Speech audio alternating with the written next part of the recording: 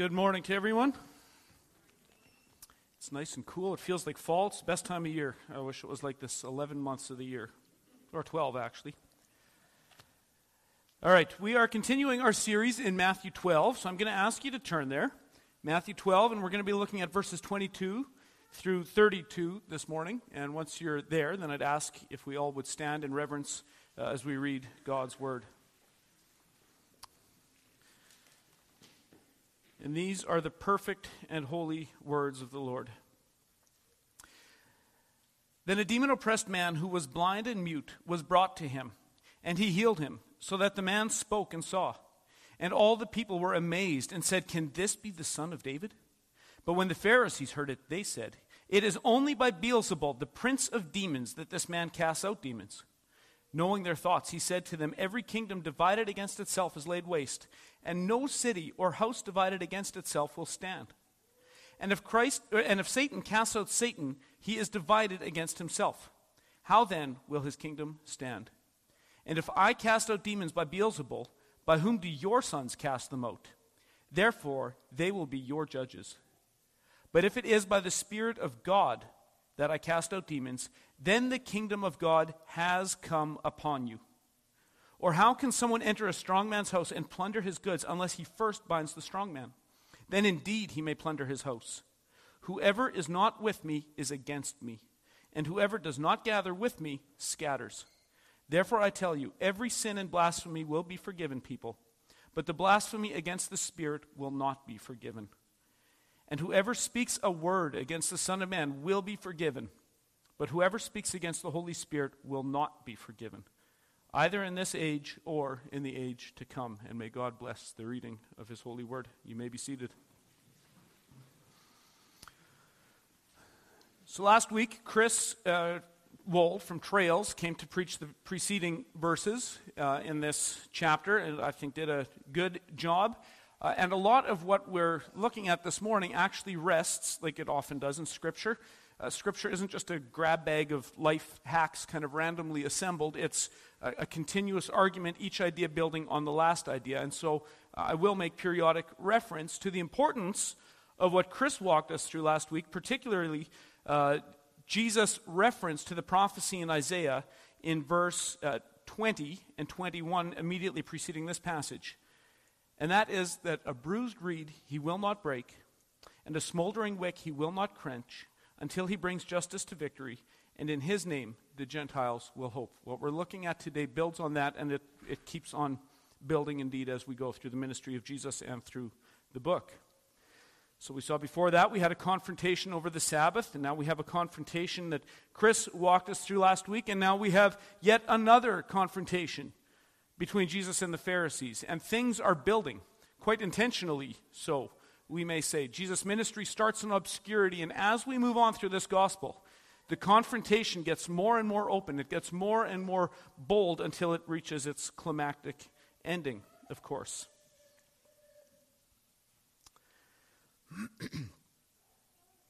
So hopefully we can keep in mind what we've been looking at the last 2 weeks as we think of the backdrop for the confrontation that we're looking at this morning.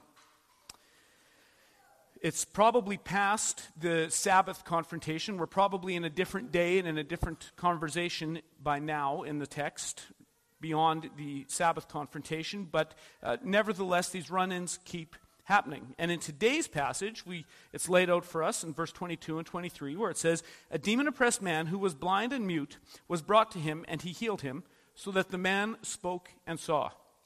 And all the people were amazed and said, 'Can this be the son of David?'"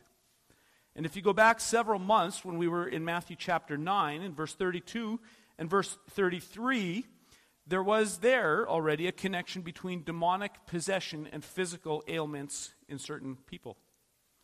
And interestingly, in that healing, back in chapter 9, the Pharisees also accused Jesus of casting out demons using demonic power. And here too, there is a seeming connection between this man's blindness and muteness and his being oppressed by a demon.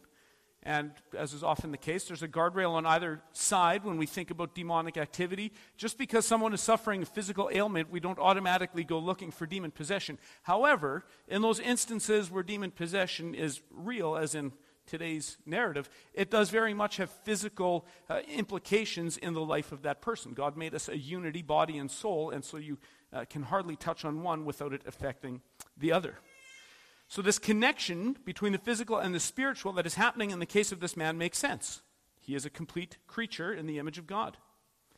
And the spiritual curse on the world manifests itself in most physical things. We see it around us. Tim read the law this morning, and it was a spiritual picture of God, and yet when that law is broken, it has very real world, very physical manifestations. Things like murder, okay?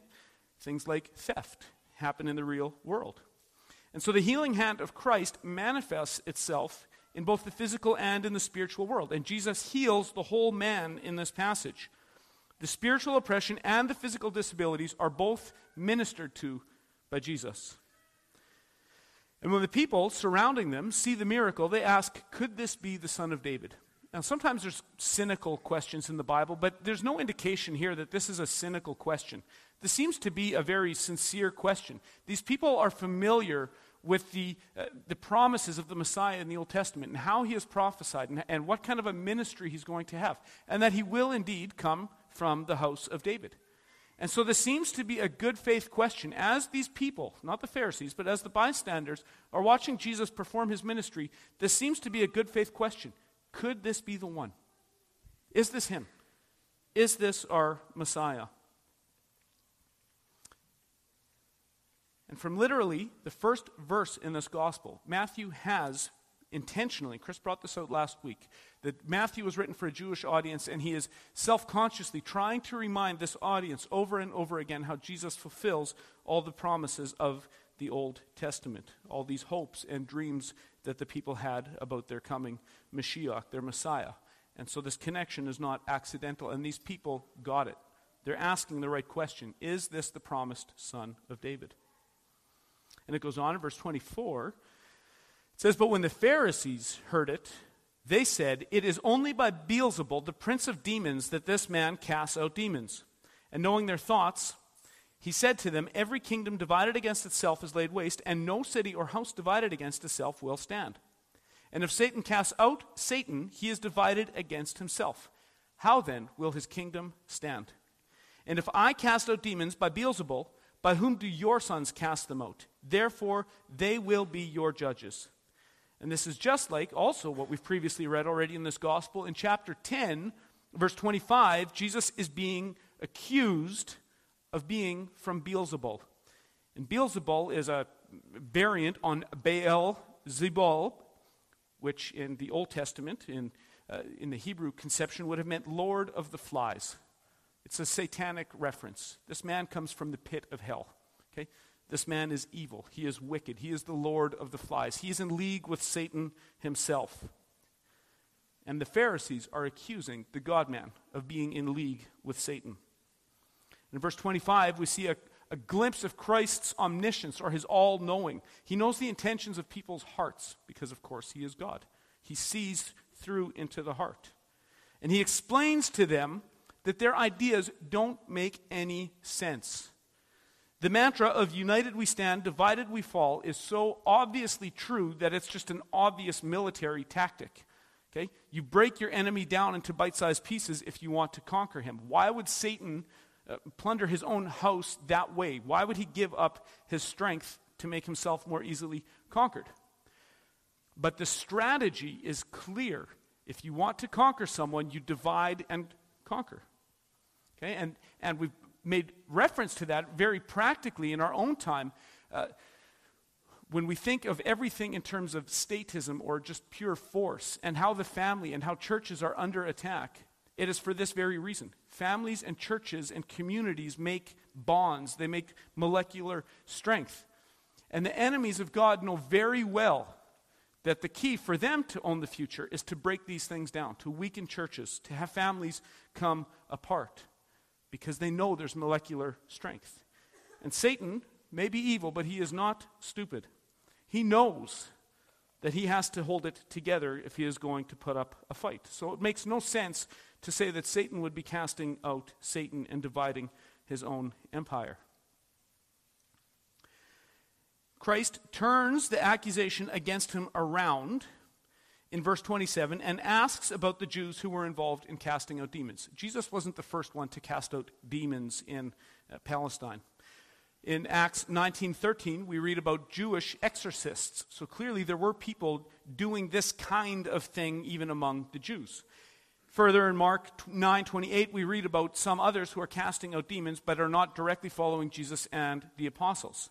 And the Jewish historian Josephus speaks about, in his time, some who were casting out demons in the name of God, or sometimes in the name of God, of the God of Abraham, Isaac, and Jacob. So this kind of thing was happening apart from Christ, and the Pharisees seemingly did not oppose that. Okay? So they had no principal objection to casting out demons or working in that realm. What they were opposing was Christ himself as a person. Okay? And so they were not opposing these others, they were opposing Jesus himself. And this is why Jesus demands of them to explain, by whom do your sons cast them out? Why are you not criticizing other people who are doing this? Why is the criticism coming to me?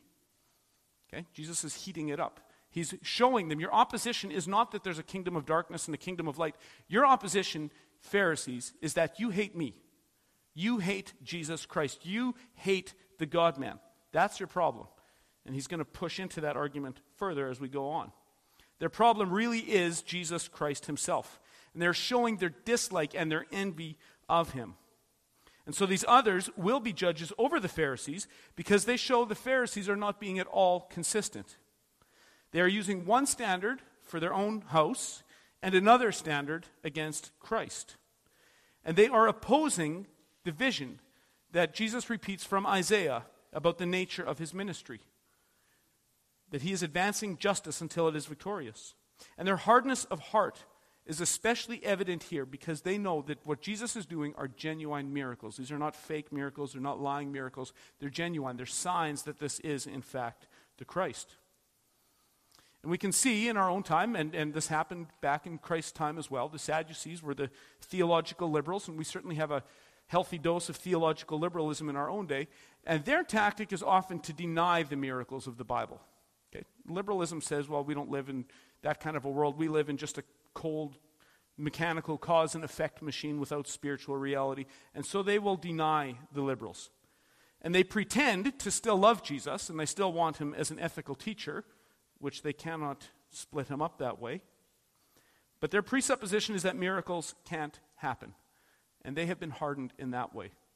But there is a way in which the Pharisees are even more hardened than that. Because the Pharisees see the light that these are true miracles. Notice there's never a dispute about whether this miracle actually happened or not. They know the miracle happened. They know it.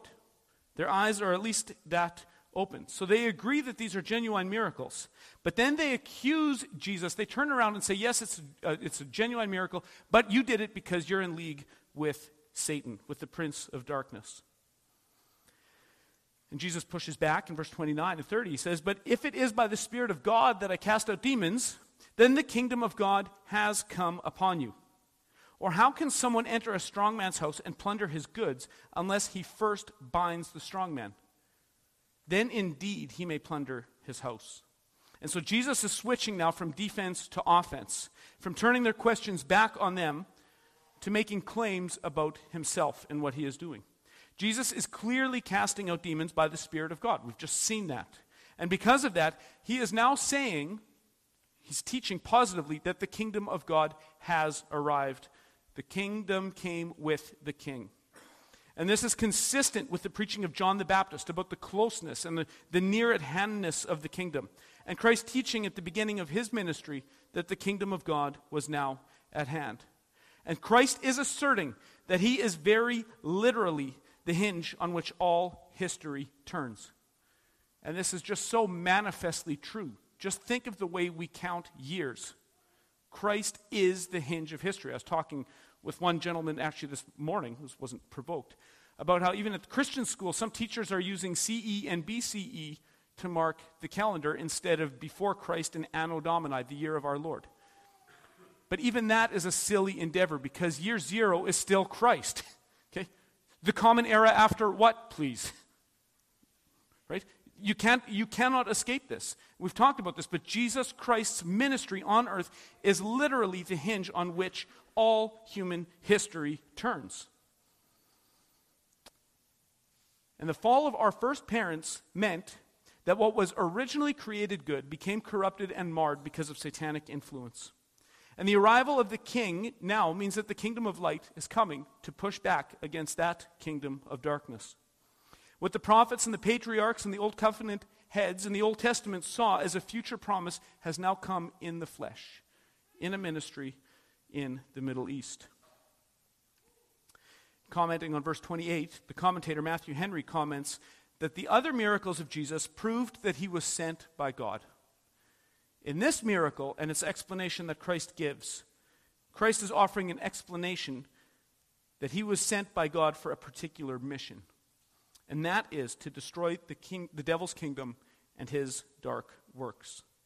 And so if the fall of our first parents meant that Satan had climbed aboard this ship and taken control of it like a pirate and started to claim authority over it, now we have God sending his son to rightfully claim his rightful spot. We saw in the confrontation at the beginning of Jesus' ministry, in the temptation, Satan tries to negotiate with Jesus. Right? If you bow to me, if you legitimize my authority, I'll give you all these kingdoms over which I am Lord. But notice Christ does not negotiate. Christ refuses to negotiate. He refuses to legitimize Satan's hold on creation. And instead of negotiating, Jesus is now at the point in the story where he is taking the kingdom back by force with a head-on confrontation. And it starts with the Pharisees, but it gets much bigger than that. He refuses Satan's claims to be the ruler of the world. And if Satan is like a strong man who has set up shop on a fallen creation, Christ is now declaring open warfare. He is binding the strong man and starting to plunder his stuff. And this is what happens in the case of this demon-oppressed man. Christ has bound the strong man and is looting his kingdom. And we can indeed see that to this very day. Every time a sinner comes to the Lord, every time a dead sinner has their eyes opened and they see the glory of Jesus Christ and of his gospel, we see that the strong man has been bound and Jesus is taking his stuff.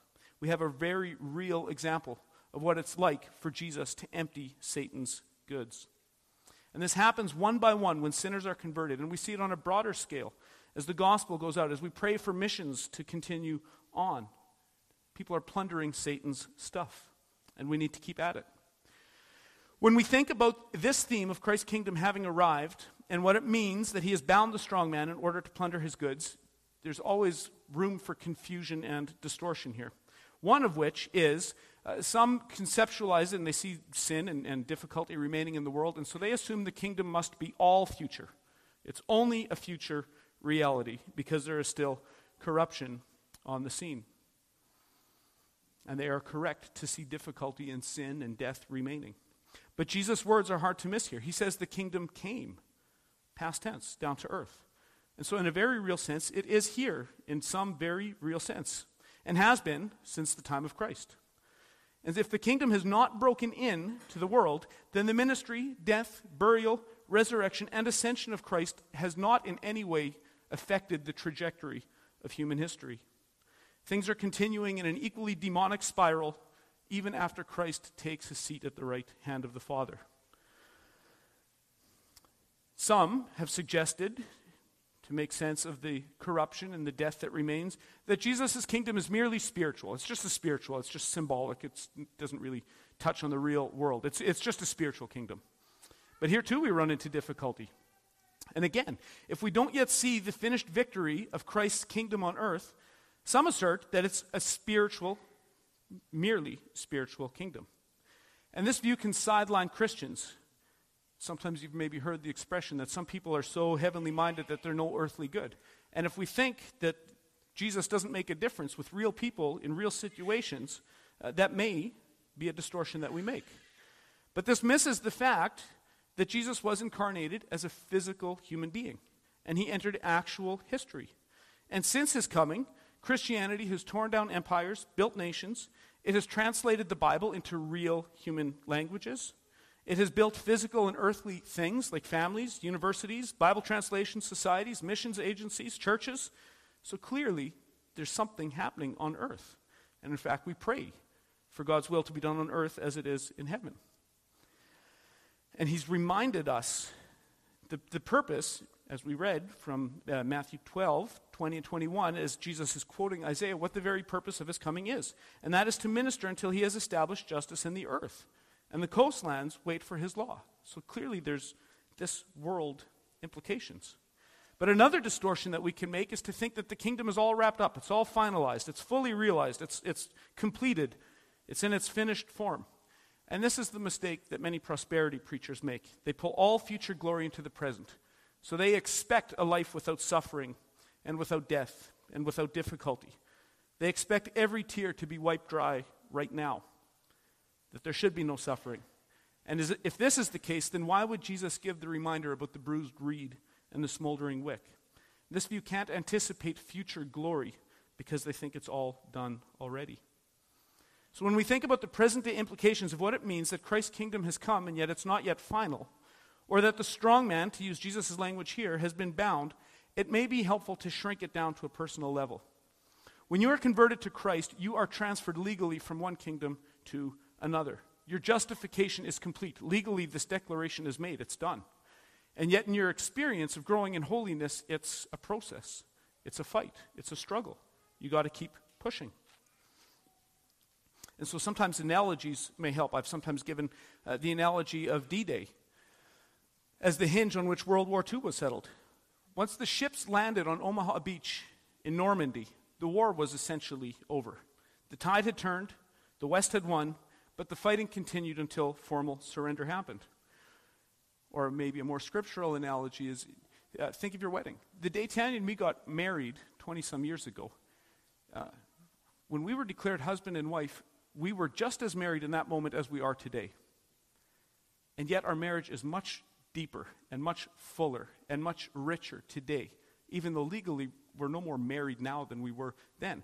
So there's something that happened there that has growing consequences. One theologian, Gerhardus Voss, talks about this as the already but the not yet fully. It's started, but it's not yet finished. This kingdom, this binding of the strong man, comes with Christ. So it's been here, in one sense, for 2,000 years.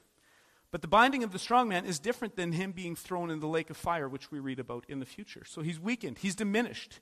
His head has been struck by Jesus Christ, by the cross and the ascension of Christ. His chain has been shortened, but he is still there, prowling around, looking whom he may devour next. He's still opposing the work of Christ. And because he knows that his kingdom is the one that is fading away, he is gnashing, as angry as ever, like a pit bull at the end of his chain. But the fact remains he is on a chain, and his activity has been limited. And there is still so much corruption and so much death and so much unbelief and so much sin in this world that clearly there remain many goods that need to be plundered. And this is why we carry on with the work of missions, why we continue to raise little children to know the Lord Jesus, why a church like this is worth the work, to get the gospel out. Because the work is not yet done. It's not yet wrapped up. We're anticipating the return of our King, when every enemy is to be put under his feet, and when justice has indeed been brought to the coastlands. So understanding that we're in this overlapping time between the inaugurated and the consummated kingdom, I think is helpful because it helps us to understand what we're supposed to do now. We don't give up in despair, but we're not yet running victory laps either. And the great missionary scholar, E. Stanley Jones, has said that the early Christians did not say in dismay, "Look at what the world has come to," but in delight, "Look at what has come to the world." The God-man has come. That's the hope that we work in.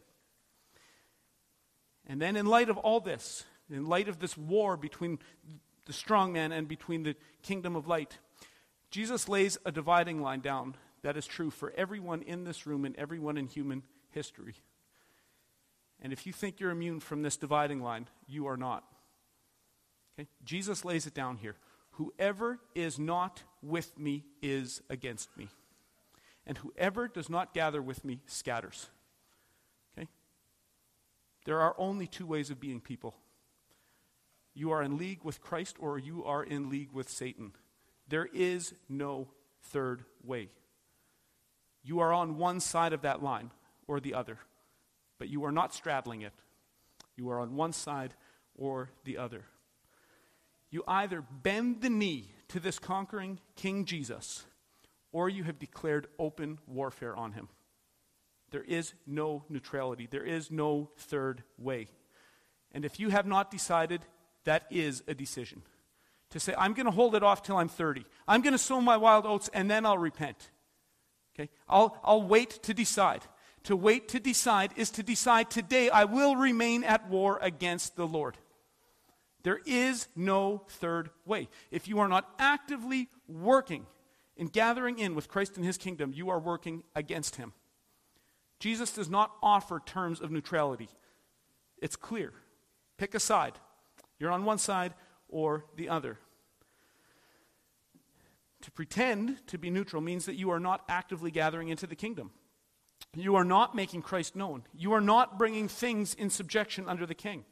And if you are not attacking the kingdom of darkness with your Lord, if you are not fighting against sin in your life, then you are fighting Christ himself. That's the decision that Jesus lays down here. Jesus says if you're not busy gathering with him, then you are busy scattering. And this is maybe a great analogy at harvest time. Everyone is bringing in their crop right now. And if you saw, go to Ray and Audrey's farm and they're busy combining soybeans and putting it into their bin, and I'm there at the bin door with my shovel and I'm tossing it out of the bin, it'd be hard to say that I'm being neutral. Okay? I am actively opposing the constructive work that they are trying to do. And that is what Jesus says we are doing. If we are not on board with the mission, you are actively opposing his work. Okay? These are strong words. If you're not helping, you're hurting. Nobody is sitting on the sidelines. If you're on the sidelines, you're hurting. You're on the wrong side. We must participate in Christ's kingdom advance. Otherwise, he says, you belong to the kingdom of Satan. And this is a different tone than we often hear in evangelism today. Right? Won't you give Jesus a chance? Won't you try Jesus out? Give him 40 days. Give Jesus 40 days. He's going to turn your life around. Your marriage is going to be so much better. Your business is, it's just, I just want to tell you how Jesus has blessed my business. That's the way we do this. We're not used to you have to decide. Okay? You're either in or you're out. You're either working with me or you are scattering my work. Jesus lays it down very, very clearly. And there's implications for everyone here, for us men. Are you gathering? Are you taking responsibility for yourself and for others around you? Are you using your masculine strength to help the weak, to pull people up, to help build this church and your family and encourage your friends? And for the ladies, are you building faithful homes? Are you encouraging others around you? Are you exercising your own feminine dominion and making your surroundings full with the aroma of Jesus Christ? As a church, are we equipping people to read the Word, to be in the Word, to understand the Word, to apply the Word? Are we equipping people to fight sin and to evangelize as we go out into the world? Are we doing that? If we're not, we're scattering. If we're not, we're disobeying. What about in the workplace? We want to bring Christ with us there. And this is a tough one for us to conceptualize, but not just as a platform to evangelize, but also with excellent quality work. Okay, Martin Luther talked about, the Christian shoemaker isn't someone who stitches a little cross on his shoes. What makes a Christian shoemaker is he makes the best shoes in Germany. That's a Christian crossmaker, okay? Or a shoemaker. It's not just someone who slips a tract and uses it just as a platform to evangelize. Yes, that is part of it. But also with excellent work, with diligent work, we are making Christ known. And so Christ has boiled it all down to this confrontation. There is a war between two kingdoms, one which is passing away and the other which is growing. Satan has been bound in order that the kingdom of Christ can invade, plunder, and advance until the day of the return of the king. And everyone in history has been put on notice that you are on one side of this war or on the other. You are gathering in or you are fighting Christ by scattering. And so I want to ask each one this morning, where are you at? Where are you at this morning? Are you gathering? Are you actively plundering Satan's stuff in the world around you? Or are you running interference? Are you hindering the work of Christ and of his church? And if you're on the sidelines and waiting to decide, please understand you have decided. Okay? But while you have breath, it is not too late to do the right thing, to switch teams. And he has offered the terms of peace. Christ has offered comfort. We just saw that. This kingdom isn't just nonstop warfare. It is also a place of refreshing, as we saw last week. There's a hospital in the back there too, a place of healing. And he promises that if you're coming in hurt, if you're coming in wounded, he promises the bruised reed he will not break, and the smoldering wick he will not quench. He just as tenderly cares for the wounded in the battle, even while the war rages on. And so this confrontation with the Pharisees is the backdrop for the language that we're going to get to about the unpardonable sin. Everyone read that and said, well, are we going to get to that? What's the unpardonable sin? You can't understand it apart from everything that's just happened. When Christ talks about the blasphemy of the Holy Spirit and the sin that will not be forgiven, he starts with a therefore in verse 31. Okay? And so that means, the word therefore means everything that he's about to say rests on what has already been said, what has already happened. And so this means that everything we know about the unforgivable sin is based on the confrontation that we've just looked at. And what are these words? He says in verse 31, therefore I tell you, every sin and blasphemy will be forgiven people, but the blasphemy against the Spirit will not be forgiven. And whoever speaks a word against the Son of Man will be forgiven. But whoever speaks against the Holy Spirit will not be forgiven, either in this age or in the age to come. And so what is blasphemy? Blasphemy is a sin of words, either spoken words or written words, but it's using words to speak against God. And the third commandment, we read that this morning, instructs us not to use God's name in vain. And Jesus instructs us in quite the opposite. He says, start your prayers by saying, Our Father in heaven, hallowed be your name. Okay, so now he's not just saying, don't blaspheme the name of the Lord, don't use it in vain, use it in a holy, constructive manner. But even here, Jesus, as serious as it is to break the third commandment, that's not what's unforgivable. Jesus is not giving permission to break the third commandment, but he is saying, he's not saying that blasphemy as an overall category is unforgivable. Okay, this isn't permission, but he is saying it will be forgiven to blaspheme against the Son. And this sounds odd, because the Pharisees have been blaspheming Jesus.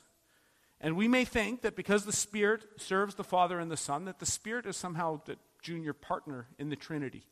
So why would it be okay to blaspheme the greater partners, but then if we blaspheme the lesser partners, that's unforgivable? It seems weird. It sets up a strange dynamic in our head. So why does Jesus single out the Spirit? Why does he say that that blasphemy will not be forgiven in this age or in the age to come? And here's what I think is the case.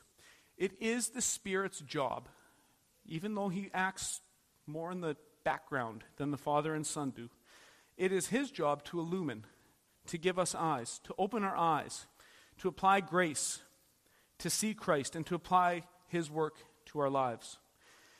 And if someone has received enough light from the Spirit to know the truth of the gospel, and then they actively, knowingly speak evil against it, this is an act of repudiating and speaking evil of the Spirit.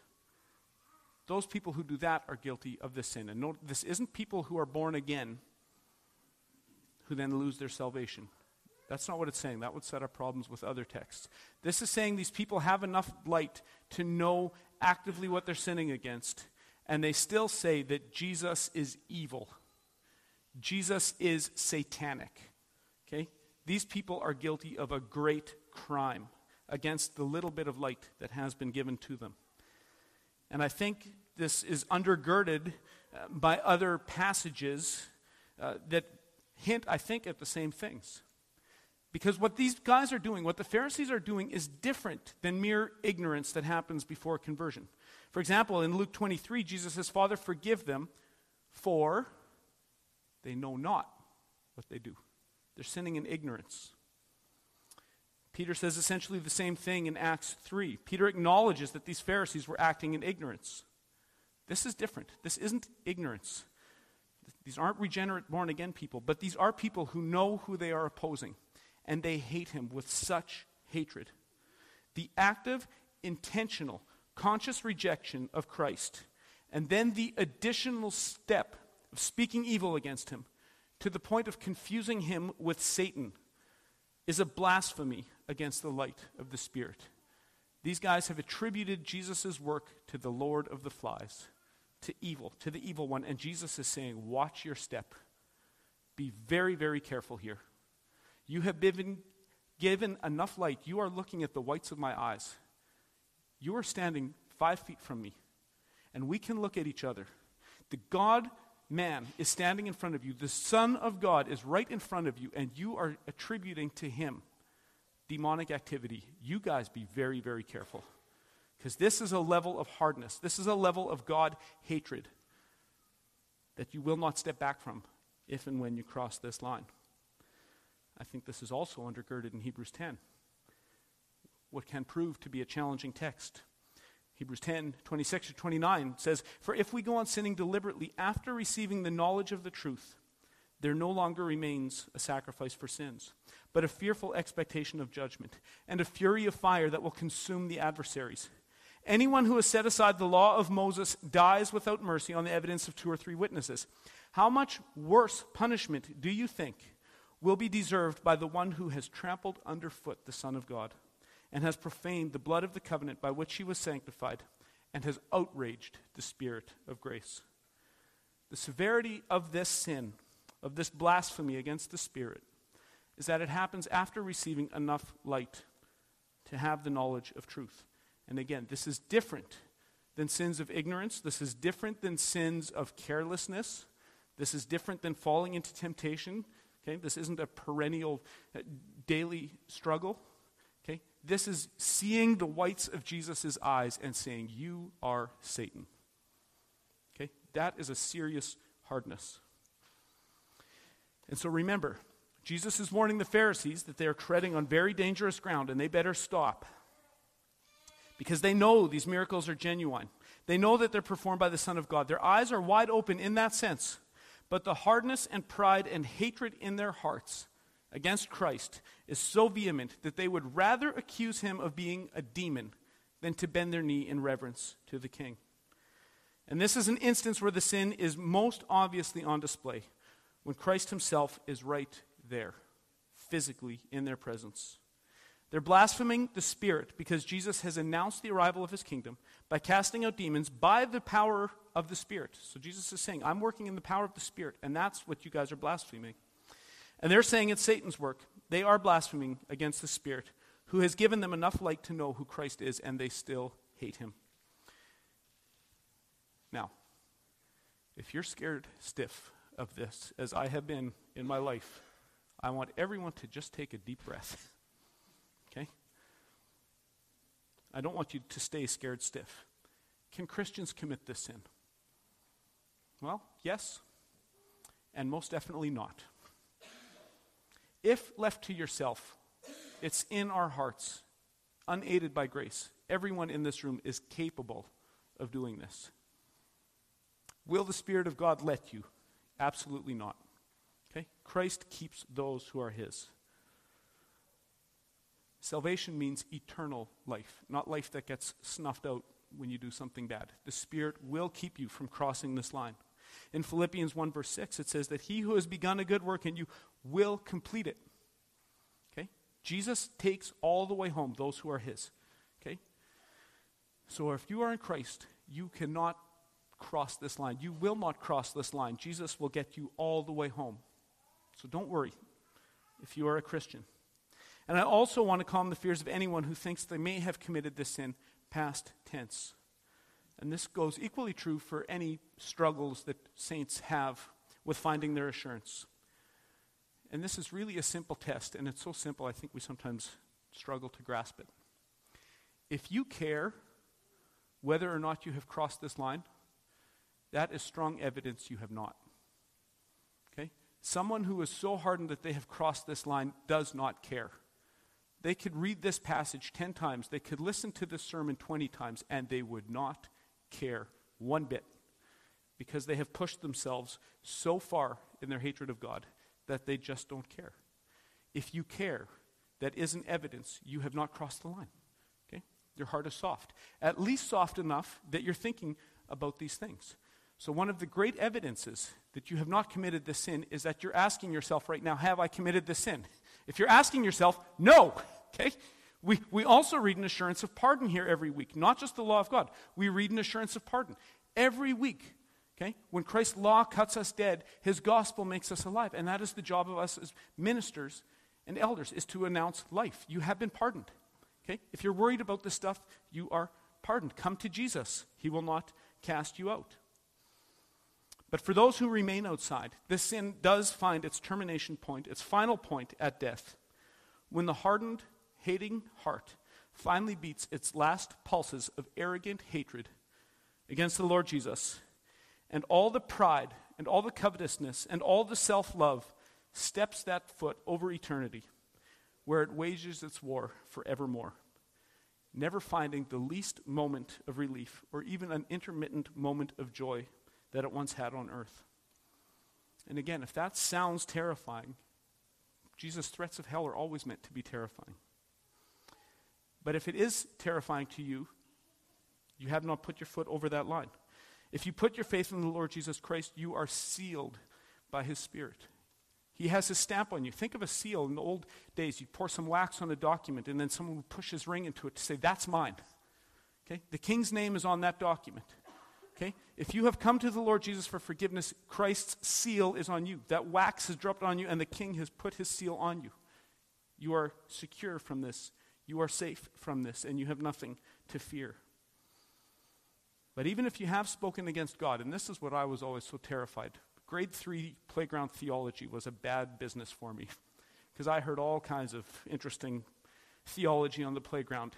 And I confused this with a violation of the third commandment. And to my awareness, I had never actually used the Lord's name in vain in the way that it so commonly is. But I thought, well, what if now that I'm thinking about it, I'm thinking about it. Right? And I was scared, and I was lived in fear of this. And I want to calm those fears. Okay? This is more than resisting the Spirit. This is more than even using the Lord's name in vain. This is more than sinning. Okay? This is looking at the whites of Jesus' eyes and saying, I hate you. You are Satan. Okay? If you have not crossed that line, Christ will take you all the way home. Let's pray. Father God, thank you for your warnings. Lord, they are the tools that you use to keep us safe with your shepherd's crook, to pull us in when we're straying, to warn us that there is no future for us outside of obedience to you. Lord, and I pray that you would have used this text this morning as that crook to pull us in, to remind us how important it is to be soft and to get on mission with you, gathering into your kingdom rather than opposing your work. Lord, and I pray that if anyone here is scared this morning or fearful or they have a struggle for assurance, Lord, I pray that you would press it into them that even that is sign of spiritual life. Lord, it is great evidence that their heart is soft. Lord, and I pray that even though we cannot peer into people's hearts, Lord, I pray that we would make you known in such a way that we would remind those who are struggling under the weight of sin, under the weight of unconfessed guilt, that there is rest in this kingdom. There is peace. Lord, you promise that you will not break the broken reed. You promise that you will not put out the smoldering wick. Lord, and as we encounter people who are broken, who are beat up, who are carrying their guilt around with them, Lord, I pray that they would see the sweetness of the rest, the sweetness of fellowship, and the promise that you will take all the way home every last one who comes to you in repentant faith. Give us the courage, give us the confidence to announce the terms of your peace as we go out. And we thank you for your kindness. Pray this all in the strong name of Jesus, and amen.